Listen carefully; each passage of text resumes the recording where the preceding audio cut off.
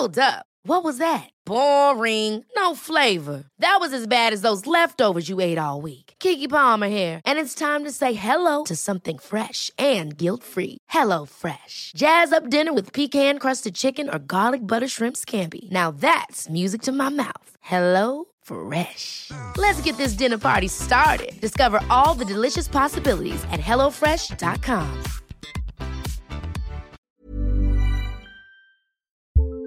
We are special breakfast people here at Pantsuit Politics, but not just when Beth and I are on the road.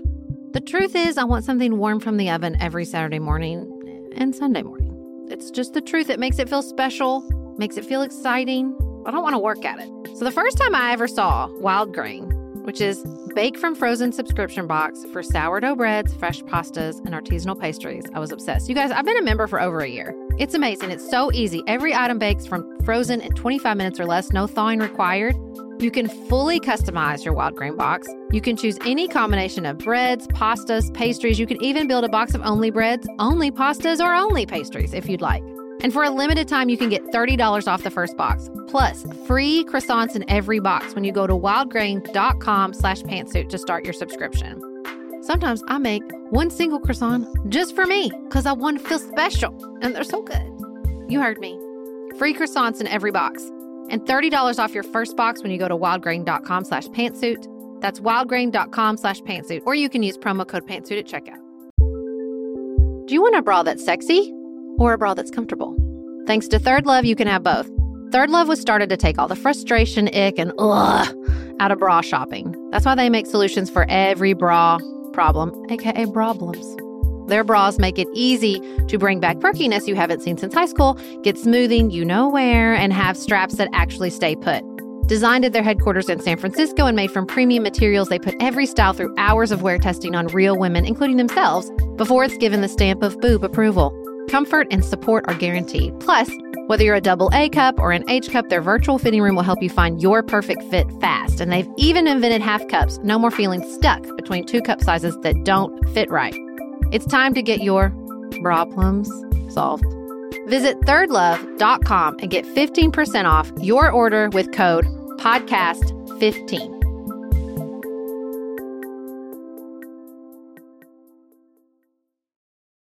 Those moments when we're just raw with one another and we're trying and it's so hurtful, but I think they build on each other and I think we're still making progress, and I do see a lot of hope in Me Too.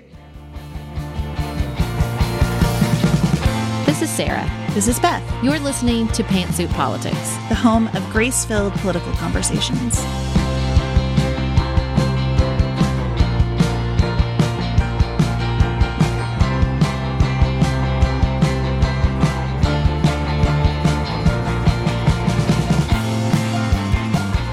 Thanks for joining us for today's episode. We're going to catch up on impeachment.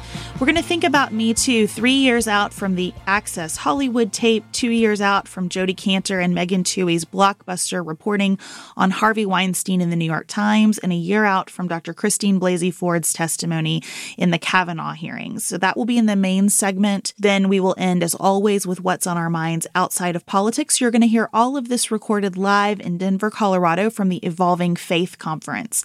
Before we dive in, I want to make sure that if you'd like to spend time with us in person, you're getting your tickets for our Washington, D.C. or Dallas, Texas tour stops.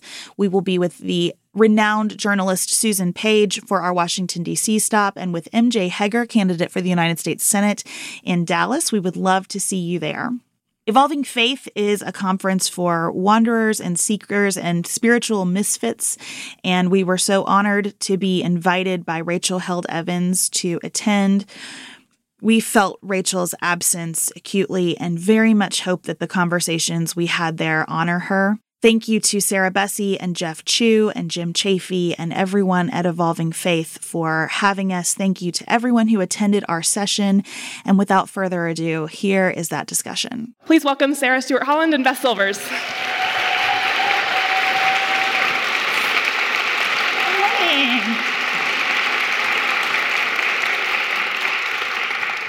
So on Friday's show, Where We Were in the World, was President Trump was calling for China to investigate Joe Biden and his family. Correct. And that was normal. Cool. Totally that normal. was cool. Usual.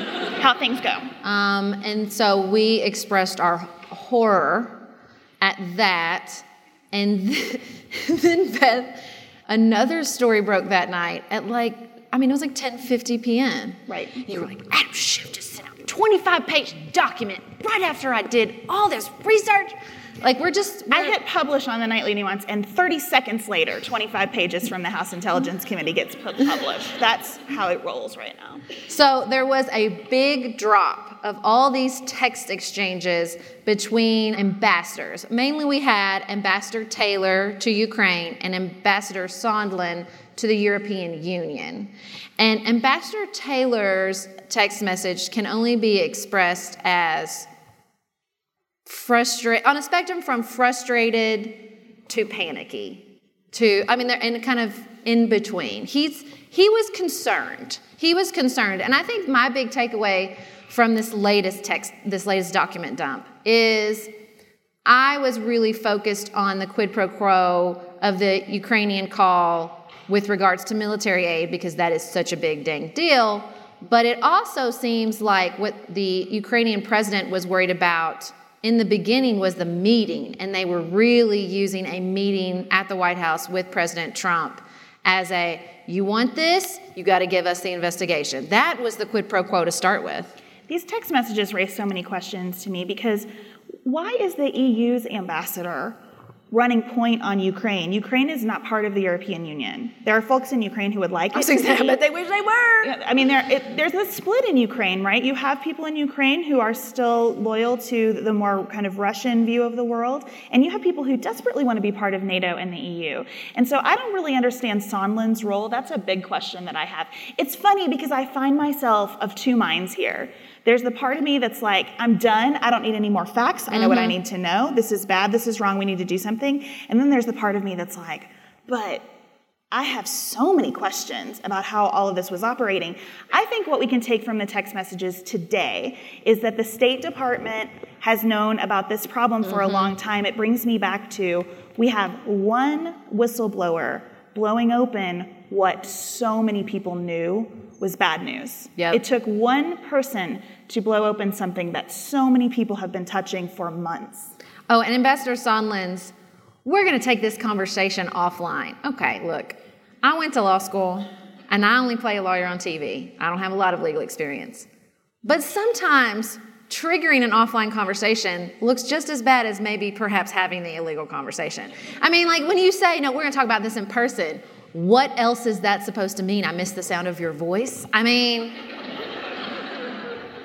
that was sketchy, friend. So we're going to get a lot more information. The Inspector General for the Intelligence Community testified this week. Depending on who you care to listen to, it sounds like he didn't have a lot of new information to share. What he really focused on was walking through how he determined that the whistleblower complaint was credible. And we don't know much more than that right now. That was his process, and that's what he outlined to Congress. You also heard from members of Congress that they're tired. They spent 9.5 hours with Kurt Volker. And Mike Quigley said, we need a little bit of a break here, and I can understand that. That makes a lot of sense to me. And then we also have subpoenas issued, and it sounds like these subpoenas have a lot of questions for the vice president as well. What was the vice president's role in all of this? Because Mike Pence does quite a bit of diplomacy. He is a fairly active vice president in the historical spectrum of vice presidents on the world stage. And so we should learn more about all of that this week as well. I do get concerned, to your previous point, the more information we add and the bigger this gets, do we lose the American populace? Yeah. And I get a little scared about that. I just want to yell from the mountains, stay with us. We can do this. If we can follow the plot of House of Cards, we can do this, y'all. We can do it. And so I read an article today that was why does it feel like it's moving so fast? And it was interesting because it distinguished between the Mueller report, which was being led by the FBI, which, not surprisingly, likes to keep things contained and secret until they have something to report, unless James Comey gets a bee in his bonnet. But otherwise, that's what happens. But this one is because it's being led with Congress, who likes to do almost nothing in secret. That's why it feels so different. It feels like it's such an accelerated pace. I mean, I feel like if you were probably working on the Mueller team, they probably felt like we feel like right now, right? Because they were catching stuff and being like, whoa, what's this text message? Or, oh my gosh, But that was all private, so we weren't following along with the pace of the document drops. I'm conflicted about this too, because I do feel like every day is just this waterfall of information, and I also feel like not one day since January of 2017 has been fast. It feels to me like we've been building on this long arc. We have some questions from listeners that I thought we should address this morning. So Jamie asked us, why complying with subpoenas seems optional for Mike It's Pompeo not for y'all. and others. Don't get the impression that you, average Joe and Jane, can ignore a subpoena. That's only for the really special people. Well, so this is something that I told people in my family so many times after law school. So what happens when you graduate from law school, I'm sure some of you are lawyers in the room and know this, is that everyone in your life has a legal issue suddenly that they need your help with. And they believe that you, baby lawyer, are qualified to help them with that legal issue. And so they teach you in law school to say, what you should do? You should get a lawyer. Yeah. Go get your lawyer. Who does that kind of work, right? But part of what those conversations always sound like is, isn't it illegal to do X, Y, Z? And my response has always been, sure, and it only matters if it's illegal if you're going to enforce the law. So that means you private citizens, you want to pay for a lawyer, you want to go to court, you want to go through the process of a trial. Then we'll see if a judge agrees with us about our interpretation of this law. That's expensive and that's hard. And so when you get to the highest levels of our government, we know where we have this conflict between one branch of government and another, Congress and the executive. Everybody understands that enforcing the laws against each other means a trip to the Supreme Court eventually. And that buys you so much time, and it muddies the waters. To your point, Sarah, it brings more and more stories, process stories, into light. That's what you hear Republicans doing right now in Congress, process stories. Kevin McCarthy doesn't like the way the impeachment inquiry began. He thinks Nancy Pelosi should have had a vote of the caucus, of the entire House of Representatives. So we're going to get more of these process stories as things move forward, and it distracts from the substance. The subpoenas are not optional, but the question is, will the Supreme Court enforce those subpoenas against the State Department and against others in the Trump administration? And the process stories are so gaslighting. That was my favorite joke on Saturday Night Live, where they were like, they keep saying, well, you murdered somebody. And instead of responding, no, I didn't, they go, who told you that, Bob? Like, that's no. The point here is that you did something that was very bad. Not who brought up the fact that you did something very bad. Not that that's not important in the legal process, but to manipulate that for, public relations purposes is really, it's interesting. It's an interesting approach. I would like to see, it's reported that Mike Pompeo sent a letter to House Committee Chairman last night. I want to see that letter, but the letter said basically, not giving you the documents you requested, and we'll talk further. And so I really want to understand where they're going from a process perspective, because I'm a nerd and I like that stuff. But I think PR-wise, that's where things are going. I mean, I do think it is different in that when we were investigating, with me and the Congressional Democrats, when the Congressional Democrats, feels that way sometimes. Right, Congressional Democrats were heading up these investigations previous to the whistleblower report. And the Trump administration was stonewalling left and right and continues to stonewall. The court process was the one vehicle available to them. And it is still a vehicle available to them, but they have the additional vehicle of just tacking that on to an article of impeachment. Because the truth is, they have documents already in their possession on which they can base the article of impeachment for their concerns of however they want to phrase their concerns about the quid pro quo. And so, I mean, the subpoenas for the additional documents would be nice, but they have that. And so every other time that they stonewall, they can tack that onto an article of impeachment for obstruction. So now they have two options, right? They'll fight it through the courts, and like Adam Schiff announced in the press conference, they can tack each additional one onto the article of impeachment for obstruction. So here's the other process thing to watch. So have y'all seen the headline that Tucker Carlson wrote this piece for, I think, the Daily Caller, saying, okay, he shouldn't have done this?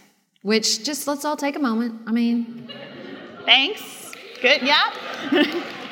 I mean, thanks, That's Tucker. not our compliment for this week. That would be a bridge too far. No, so Tucker Carlson has said this, and we should say Senator Romney has said that this is wrong. Senator Sass has come out. I mean, there are some people who are finding like a little bit of honesty.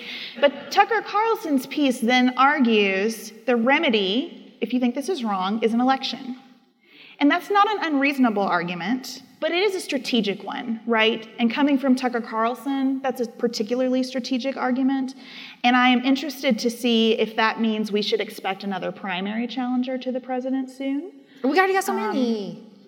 One that might be able to break through, that might be able to break through. Or I don't know where that's going, but we should all keep an eye on that because that was not a decision made lightly for Tucker Carlson to write that op-ed and for it to be published and for it to be shared at the rate that it's being shared. And so whether that means that you start hearing more members of Congress saying, okay, it was wrong, but we should have an election and decide not do this impeachment business, or we're going to see a new player on the primary scene. Something is going to follow that, I think. Can I be truly cynical for a moment? It's your show, whatever you want to do. Do we think that is not just strategic for Donald Trump and the Republican Party, but also for Tucker Carlson and Fox News? Well, They do. I heard yes. Listen, there's a lot of reporting about Paul Ryan being on the board and spending lots of time with the leadership at Fox News saying, what are we going to do after this? Because there's going to be an after this, and we're going to have to figure out what that looks like. And so I think that's a fair point. I mean, because as much as I want to believe that Tucker Carlson's only priority is being like a soldier in the culture war, he also makes like so much money. Yeah. So much money. Don't look it up. It will make you so sad. One more listener question before we move on from this. Christine asked us about, Christine has a phrase that she uses called the Trump trance. Which is good. That's good. She said, so many people only believe what he says and are willing to ignore anything that doesn't align with what he is saying. Particularly among evangelicals, I've seen a call to pray for him for being persecuted. I'm struggling to figure out how to gracefully engage in conversation with someone under the Trump trance.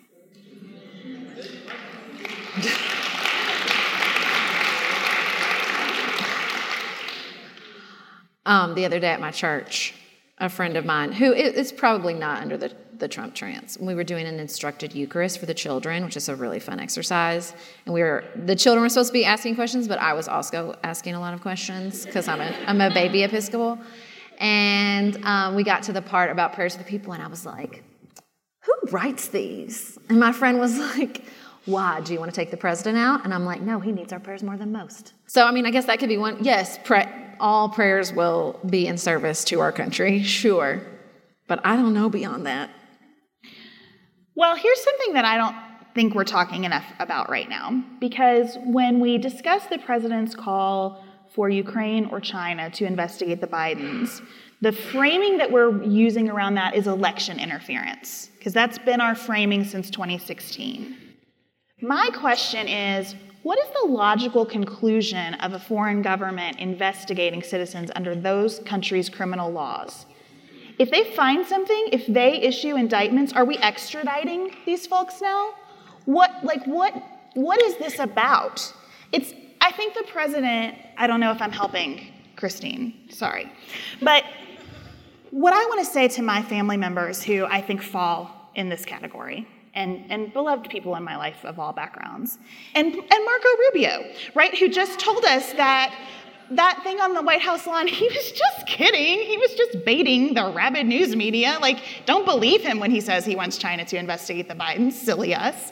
What I want to say to all of them is, like, he has been the president for 3 years now, so we've had some orientation. We've had some learning time. Hopefully, he now understands that what he tweets is read by leaders all over the world. They respond to it, in fact, sometimes on Twitter. And that a call for an investigation like this from Ukraine or China, the end result of that is not some New York Times expose that says, actually, everything we've printed to this point is wrong. The consequences are so much more serious than that. And so, as I think about the Trump trance, I just want to say to people, is one guy worth this to you? Because that's what we're talking about now. We're not talking about tax policy or foreign policy in the traditional terms. We're not talking about abortion or any of the things that a lot of people... We're always talking about abortion. Yeah, but a lot of people... But this is the thing, right? A lot of people base their votes around traditional issues in these races, and that's not where we are now. Where we are now is one guy worth this? There are so many other people in this world who can represent your viewpoints. And represent them from a place of much less hypocrisy, I'm just saying. Is one guy worth this? And that's the question I'm going to be having.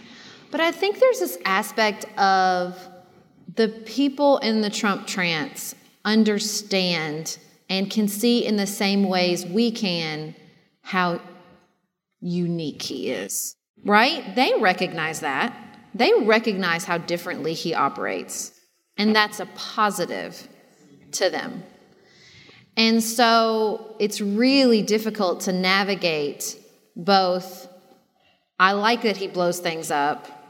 I don't want to go back to Mitt Romney or John McCain and say, like, there are other options. Because, like, if you're into Donald Trump, like, there's not another great option. Donald Trump Jr.? Like, you know, like, I don't... Take that back.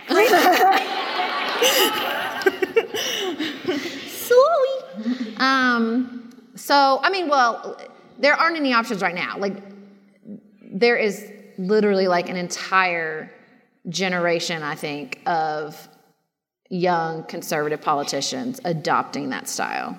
I still think he is a unicorn to a certain extent because of his background. But, yeah, I don't know. I mean, I think that's what's so appealing to them. That's why they're... Look, let's all be honest. We're all in a Trump trance, right? He sucks up all the oxygen. He occupies all the space and all the room. And, you know, to me, like you said, though, the best path forward is to desperately try to orient ourselves to what are we doing here? What is the purpose of this gathering of individuals we call the United States of America? What are we trying to achieve? Are we trying to achieve isolation? Are we trying to achieve some sort of global coalition? Are we trying to go to make it look like it did in the 50s? Like, I don't know. I don't know. We're definitely not all in agreement about that. But trying to figure out why is this particular style appealing? What are we trying to accomplish with it? Seems like a massive uphill battle, but especially with regards to how we are interacting with foreign countries about United States citizens and our interactions with foreign... Because what he's going to say, when you say what happens with an investigation is, well, Ukraine cleans up their corruption and then we can give them aid. That's what he's going to say. And therefore, that's what anybody... As though the Biden family is the source of all corruption in Ukraine. I mean... Right. It's not... I'm not saying it makes sense. I'm just saying that's going to be the response. Yeah.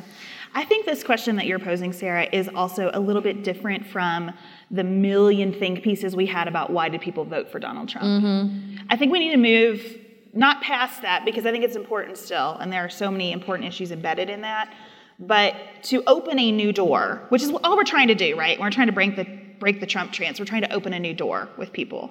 And I think the question is, are you willing to live in a country where not everything goes exactly as you think it should because you believe that your fellow citizens matter? And that's a hard question for us as Americans. We don't feel that way about many things, right?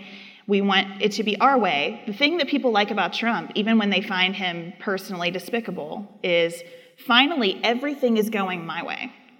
Finally, I have a bully on my side to advance this agenda, and that's all I care about, without saying, like, but I also live in a democratic republic where other people's opinions matter too. And so I hope that's a door that we can open. In that vein, you have a compliment to share for both of us, right? Let me pull it up. Okay, so this came from a listener, actually, and it is Representative Hakeem Jeffries, who's from New York State, and Doug Collins, a Republican from Georgia. Hakeem Jeffries, in case I need to tell you, from New York State, is a Democrat. They received a prize for civility in public life, and my favorite is Doug Collins from Georgia saying, "Game recognizes game." Doug Collins is the speed talker, right? He's the person in all the hearings who talks so fast that you can't keep up with him. And Jeffries was like, I appreciate Doug Collins quoting one of the philosophical underpinnings of hip hop, because Jeffries is a big hip hop fan and Collins is a big country fan. That's just how it never ends. This is an endlessly entertaining partnership. But they both sit on the House Judiciary Committee. And their first bill they wrote together was to protect songwriters in 2013. And they created a joint Spotify list. I gotta go find it. I just think music is like such a unifier. I love it so much. I love this whole story. And I thought that was a really, really nice moment, especially from two members of the Judiciary Committee. They could use some playlists on Judiciary. Sheesh. Well, they're about to get a break because I think all this hustle is going to come from the Intelligence Committee. So I'm sure they'll feel like they're totally on vacation right now. So next up, we are going to talk about how we are here at the 2-year anniversary of when the Harvey Weinstein story broke and the 1-year anniversary of the Kavanaugh hearings. Life is full of awesome what-ifs, and some not so much, like unexpected medical costs. That's why United Healthcare provides Health Protector Guard fixed indemnity insurance plans to supplement your primary plan and help manage out-of-pocket costs. Learn more at uh1.com.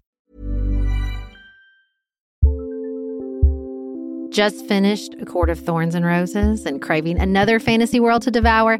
Dipsy's got you. Dive into spicy enemies to lovers' tales or embark on an epic romance between immortal fae and sworn foes. They've got fantasy romance stories perfect for your morning walk, late night, or long bath. Dipsy is an app full of short, spicy audio stories. They bring scenarios to life with immersive soundscapes and realistic characters. Discover stories about second chance romances, adventurous vacation flings, and hot and heavy hookups. And there's a growing library of fantasy series with werewolves, Greek gods and goddesses, Regency-era historical fiction, and fairy smut to explore the bounds of your pleasure. New content is released every week, so in between listening to your favorite stories again and again, you can always find something new to explore. For listeners of the show, Dipsy is offering an extended 30-day free trial when you go to dipsystories.com/pantsuit. That's 30 days of full access for free when you go to dipseastories.com/pantsuit. dipsystories.com/pantsuit.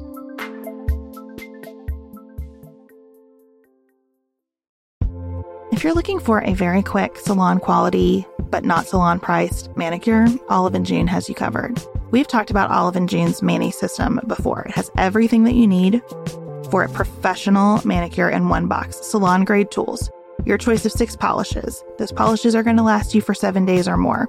The cost breaks down to about $2 a manicure. Olive & June also has press-ons if you want. What I love, though, is that Olive & June each season is coming out with new colors, and I just got a set of spring and summer colors in quick dry polish. And they say this dries in about a minute. It seemed dry to me in about 30 seconds. It was not kidding about being quick dry. I also love the light colors in this set. There is a huge range. My favorite one is called Kitten. It's like a pinkish gray.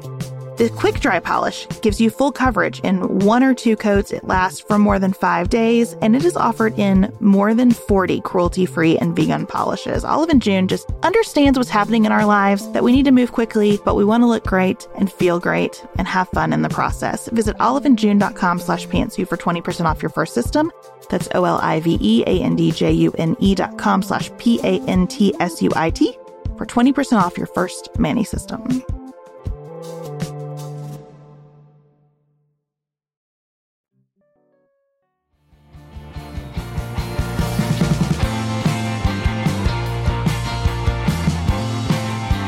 So in preparation for the anniversary of the Me Too movement, I read She Said, the book written by the 2 New York Times journalists who broke the Harvey Weinstein story. Has anybody read this book? Everybody stop what you're doing, get out your phones, get on Amazon, order it right now. It is so good to see these women who were on the ground, like putting these pieces together. And their concerns and the women's concerns.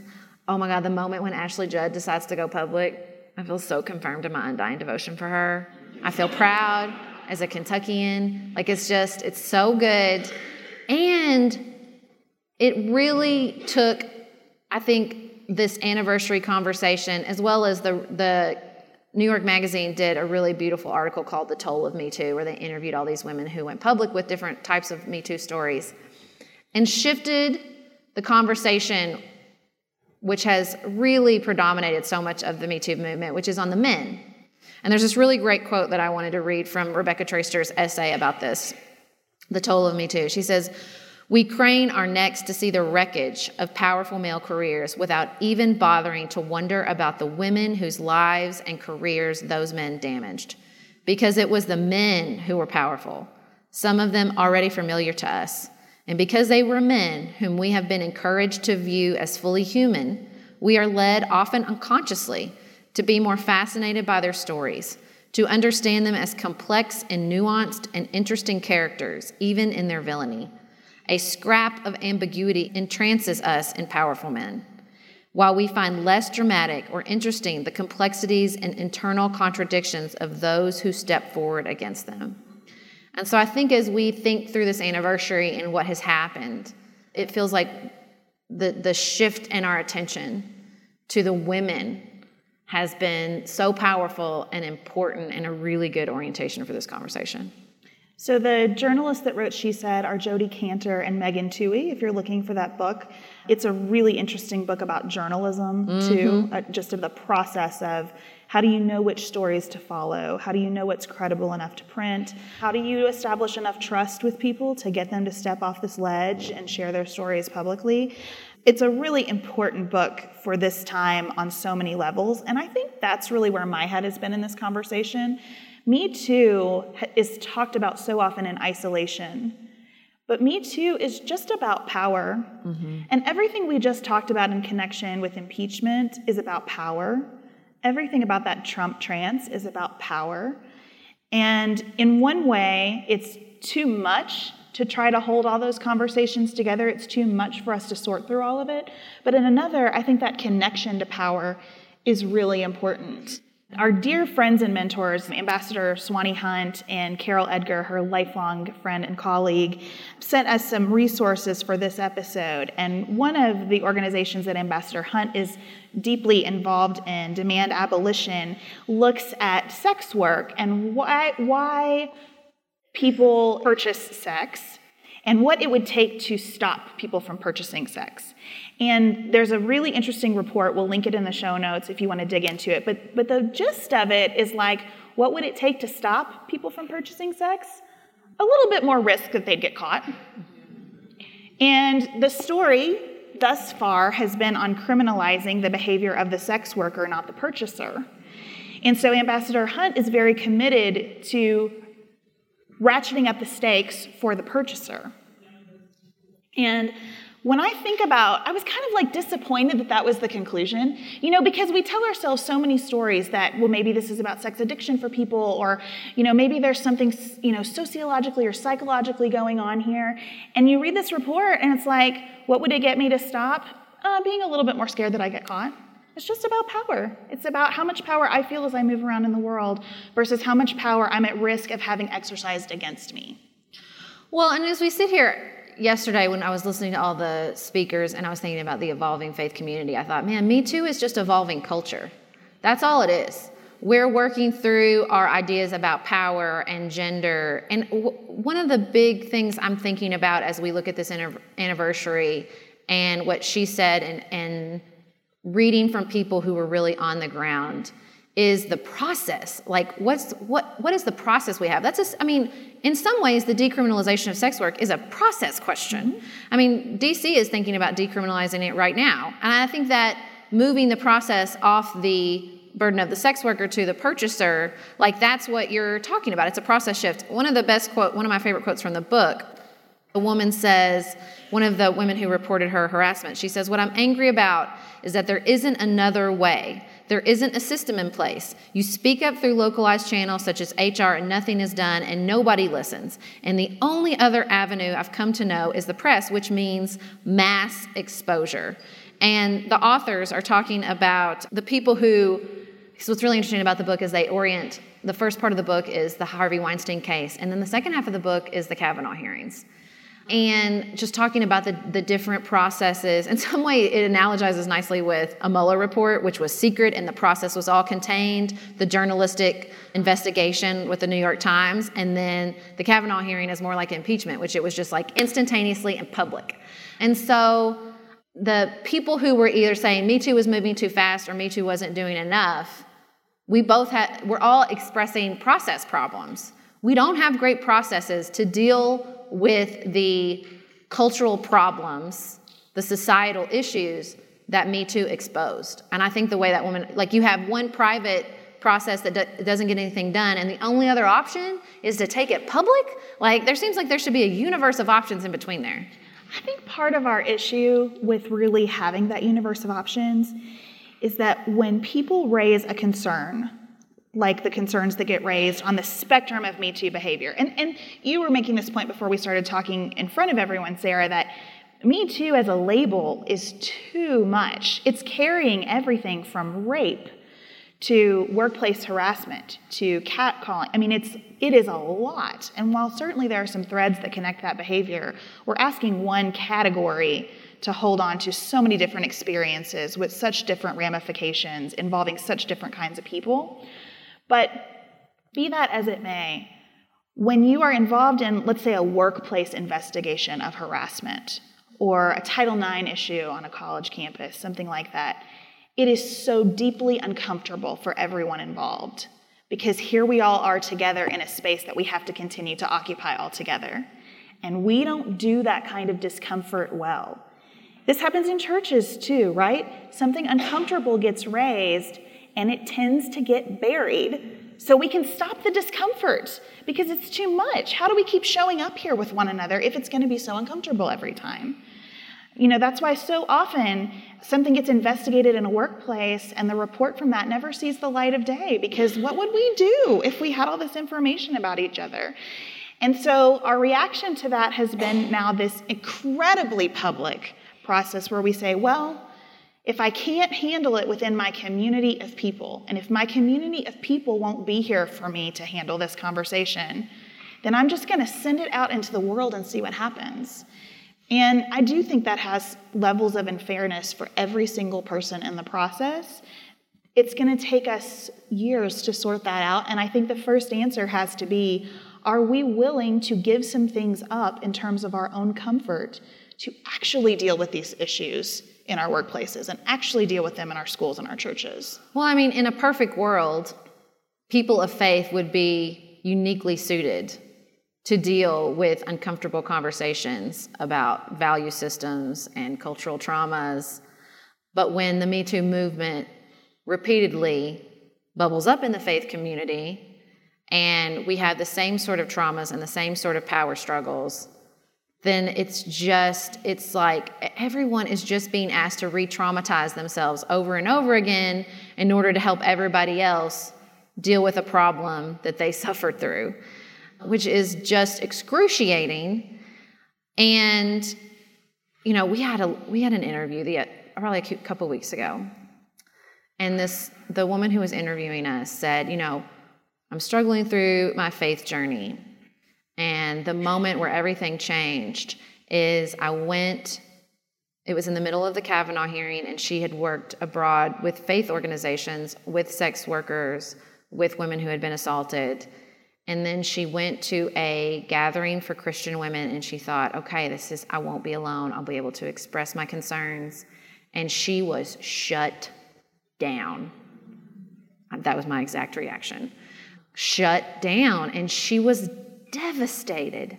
She was devastated. And, you know, the unique position that faith communities can and should hold to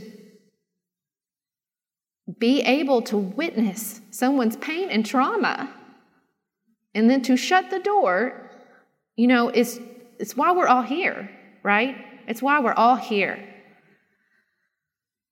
And I think to ask an entire culture to do that, to carry sort of the whole life cycle of patriarchy's impact from the assault on a teenage girl through sexual harassment at the highest levels of corporate culture and everything in between is a big lift. But let me just take a moment to say, I don't think we failed. I don't think it's over. I think that every time the conversation continues, what was I reading recently? that I think it was in She Said. And there was a board member on the Weinstein Company who was struggling with it, and his teenage daughters, and some of them were in college, and they just took him to task, and they would not let him go. And they were like, no, you don't get it. You're not going to get it, and we're going to stay here, and I'm going to yell at you until you do. Do I have firsthand experience with that? Yes, I do. And but I think those moments when we're just raw with one another and we're trying, and it's so hurtful, but I think they build on each other, and I think we're still making progress, and I do see a lot of hope in Me Too. I see a lot of hope that we looked at something really ugly as a nation, and I didn't get the outcome I wanted every time, but it was there, and we all witnessed it, and people of faith understand the power of witnessing something. And so, I do have some hope as we sit here a year out from Kavanaugh, and 2 years out from the Harvey Weinstein story, and 3 years out from Access Hollywood, which all happened at the same time of the year. And so next year, everybody stay home from September to October. Nobody do anything next year from September to October. Do you hear me? So, Ronan Farrow, you in particular, you need to go on vacation in the fall. And so I just think we're doing it, and it's really awful, and it's hard, but it's out there. And, my father-in-law says, you don't ever put Pandora back in the box. That's not how cultural society works. And so I do take great hope in that. I do. I think in order to move from all of America discussing what happened on Aziz Ansari's date, I don't want to talk about that anymore, to a real reckoning in our spaces, in our communities, in our organizations, one of the things that we have to be honest about is how we are so comfortable with our values in the abstract. So churches are a great example of this, right? Because faith communities are pivotal in the fight against human trafficking. So in the abstract, the idea that women and girls are systematically abused, we are there for that.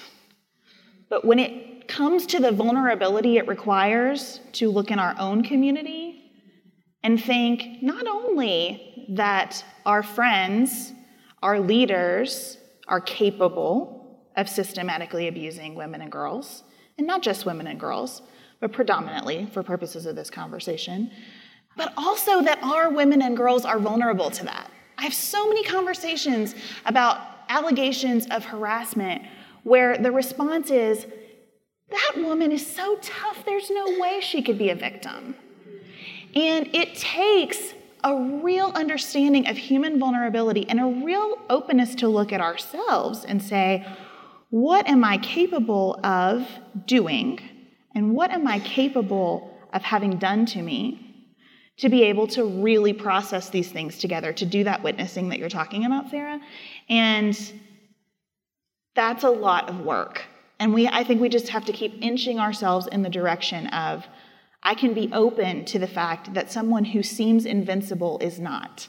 Whether that means that that seemingly invincible person has done wrongs that I cannot fathom, or that seemingly invincible person has been subjected to wrongs that I can't possibly imagine. In a conversation yesterday, I had somebody very brilliant tell me that things are never one thing at a time. We anticipate trauma, or we anticipate crises, and we think we're going to deal with it's going to be one thing and we're going to deal with it. Never works like that.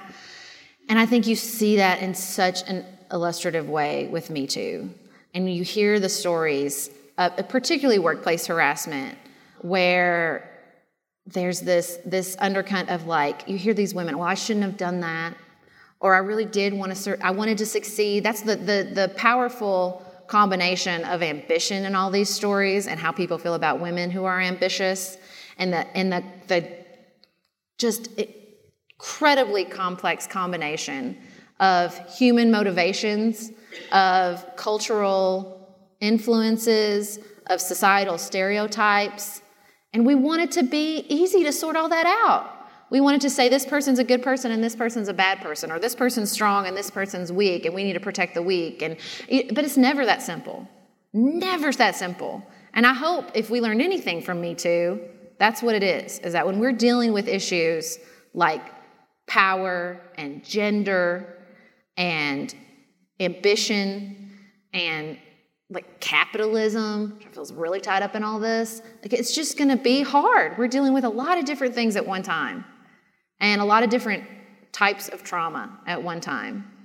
And the more we can just face that and deal with the complexity of something that tackles everything from Harvey Weinstein to sex work to Aziz Ansari's bad encounter, like we're doing the work as human beings. So I think that capitalism is one thing to pull out before we wrap this conversation up, because a huge part of She Said that I think has been there the whole time, and Gretchen Carlson has been way ahead of this, is can we force people to sell their stories in exchange for settlement? Mm-hmm. Can we do these non-disclosure agreements where something is done to someone and we wrap it up with a contract that says, I will give you money in exchange for you not suing me, but also you can't talk to anybody about this ever. And I think Gretchen Carlson is really doing the work with Congress, trying to get legislation put forward, limiting the use of these things. I'm a lawyer. I've written 1,000, I'm going to pay you money, you release your claims against me documents, and I don't have a problem with that. Claims and stories are different. Claims and stories are different. The idea that we would ask someone never to speak of their grief and trauma again, that's unacceptable. That is immoral. We should not be doing that in America for any reason.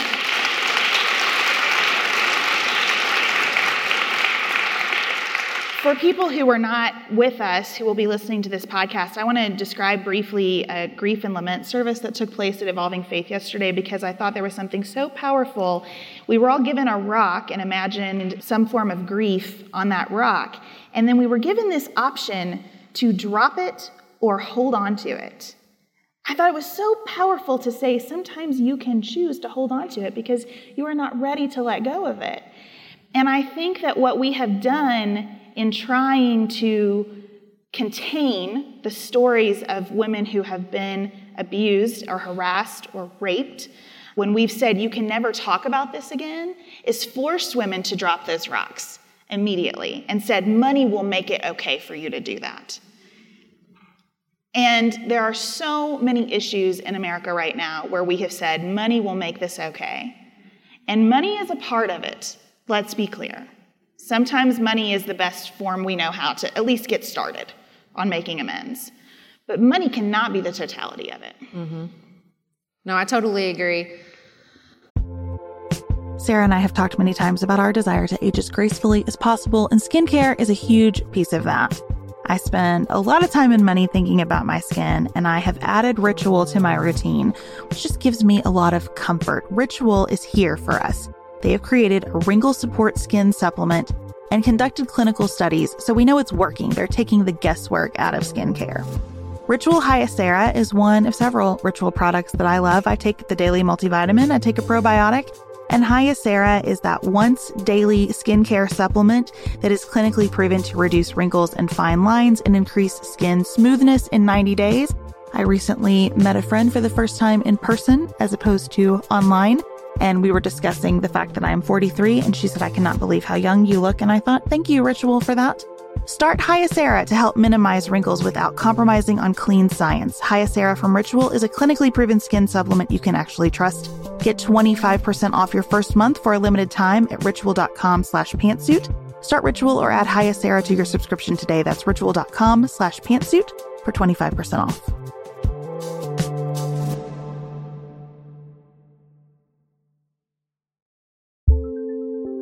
There's not much worse than a dry and itchy scalp. Also, when you get your hair colored and then it does not last as long as you and your stylist discussed. It could be that unfiltered, mineral-filled water is the culprit. Hard water is a leading cause of damaged hair and dry, irritated skin, and about 85% of the United States uses hard water, filled with dissolved minerals and added chlorine. That's where Canopy's new filtered shower head comes in. Canopy, known for their beauty hacks and reimagined humidifier, has revolutionized the filtered shower head. Dermatologists recommended this unique 3-stage filtration system greatly reduces contaminants and odors in your shower water. leaving you with healthy hair and glowing skin. Best of all, the Canopy filtered shower head is hassle-free. Installation is a breeze, and its unique quick-release filter replacement feature allows for seamless filter replacement unlike any others on the market. Go to getcanopy.co to save $25 on your Canopy filtered shower head purchase today with Canopy's hassle-free filter subscription. Even better, our listeners can use code PANTSUIT at checkout to save an additional 10% off your Canopy purchase. Hurry, your hair and skin will thank you.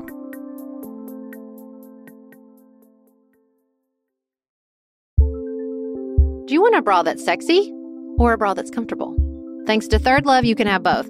Third Love was started to take all the frustration, ick, and out of bra shopping. That's why they make solutions for every bra problem, aka problems.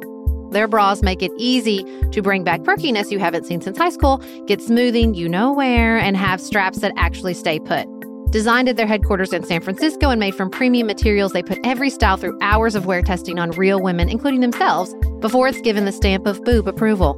Comfort and support are guaranteed. Plus, whether you're a double A cup or an H cup, their virtual fitting room will help you find your perfect fit fast. And they've even invented half cups. No more feeling stuck between 2 cup sizes that don't fit right. It's time to get your problems solved. Visit thirdlove.com and get 15% off your order with code podcast15.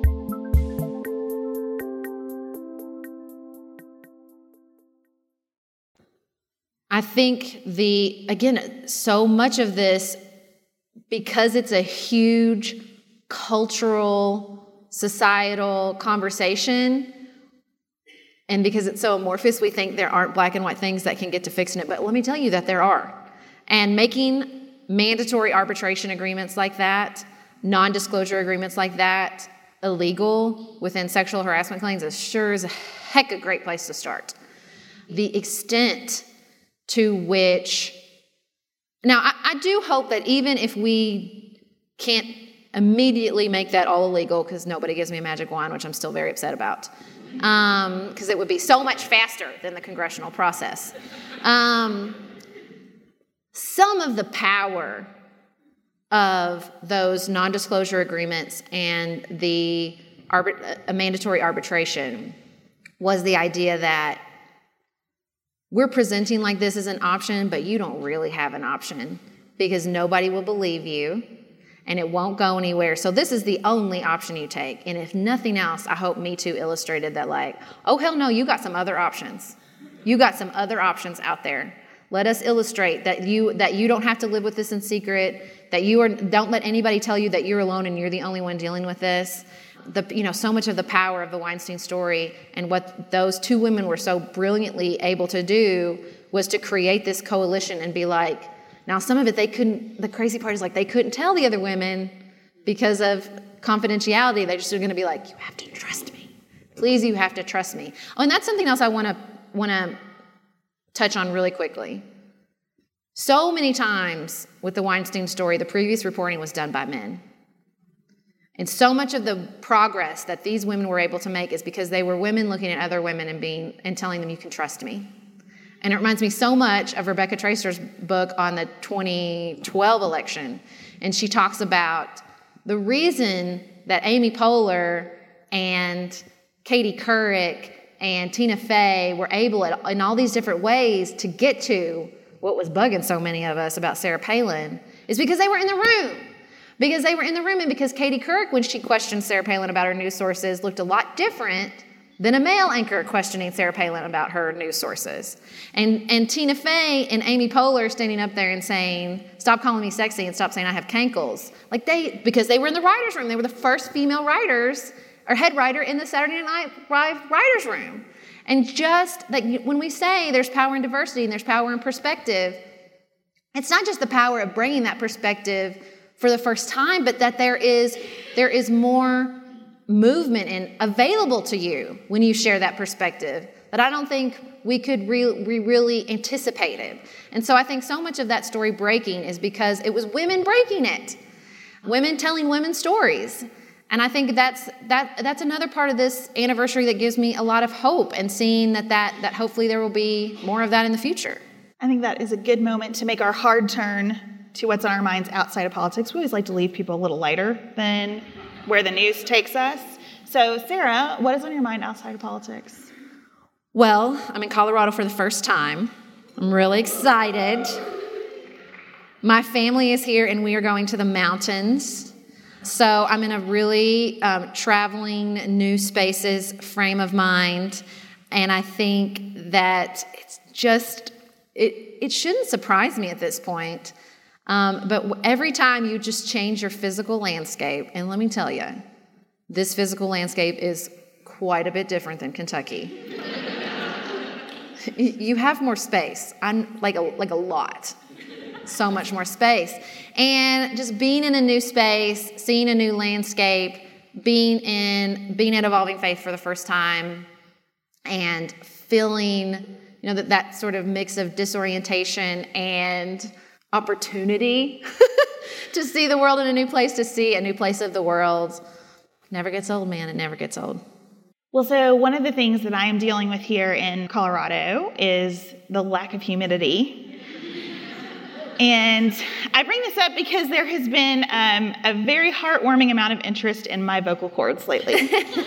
So I got some messages from listeners who are trained like vocal professionals saying, we hear a problem, and we think you need to get on this problem because we would like to listen to you talk in the future, which I really appreciated. Actually, the thing I most want to say is that there's such generosity in hearing a problem and being willing to label that problem, especially a problem that someone might not have the capacity to label for themselves. And people have been so gracious in talking to me about this. So I have had my first coaching session with a vocal rehab specialist, Sarah, who's a listener of our show, who was wonderful. She taught me so many things in an hour. One of the things that she told me, so this is everyone's takeaway who's not having vocal issues.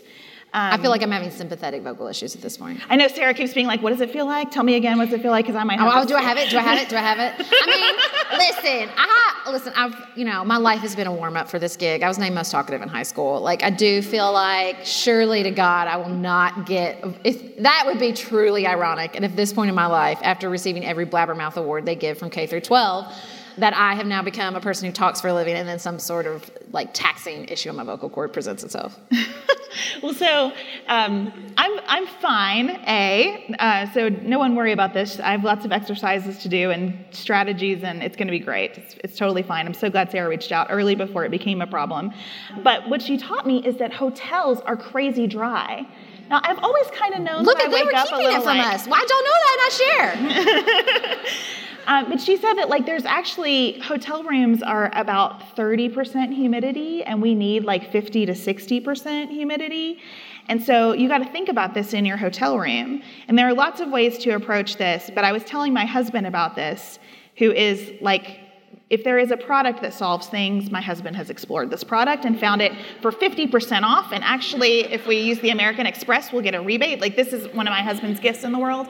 So I'm telling him about my concern about being in a dry hotel room, and he goes, hang on.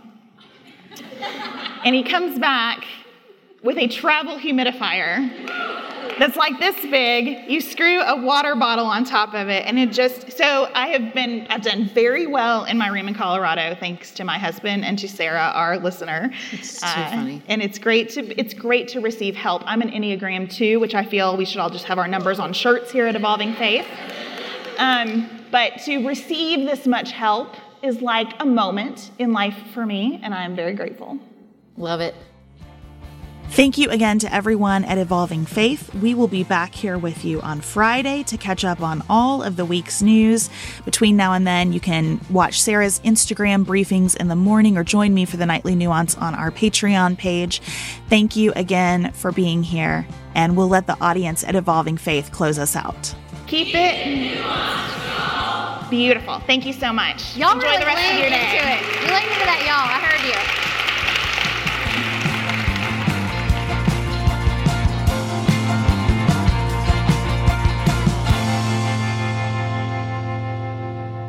Dylan Garvin produces Pantsuit Politics every week. Thanks for making us sound better, Dylan. Elise Knapp is our managing director, which means we could not make it without her scheduling, organization, feedback, and creativity. Thank you, Elise. We couldn't make Pantsuit Politics without support from our listeners. Go to patreon.com/pantsuitpolitics to learn how you can receive more nuance and help us make the show. Special thanks to our executive producers who have committed to supporting us in a major, life-giving way. Our executive producers are Tracy Putoff, Tim Miller, David McWilliams, Joshua Allen, Linda Rucker, Martha Bernatsky, Melanie Cravey, and Tiffany Hassler. Our theme music is composed and performed by Dante Lima. The music under our ads is composed and performed by Dylan Garvin. Learn more about our live events that we're involved in and what we're reading each week by signing up for our weekly newsletter at pantsuitpoliticsshow.com. And connect with members of the Pantsuit Politics community by following us on Instagram, Facebook, and Twitter.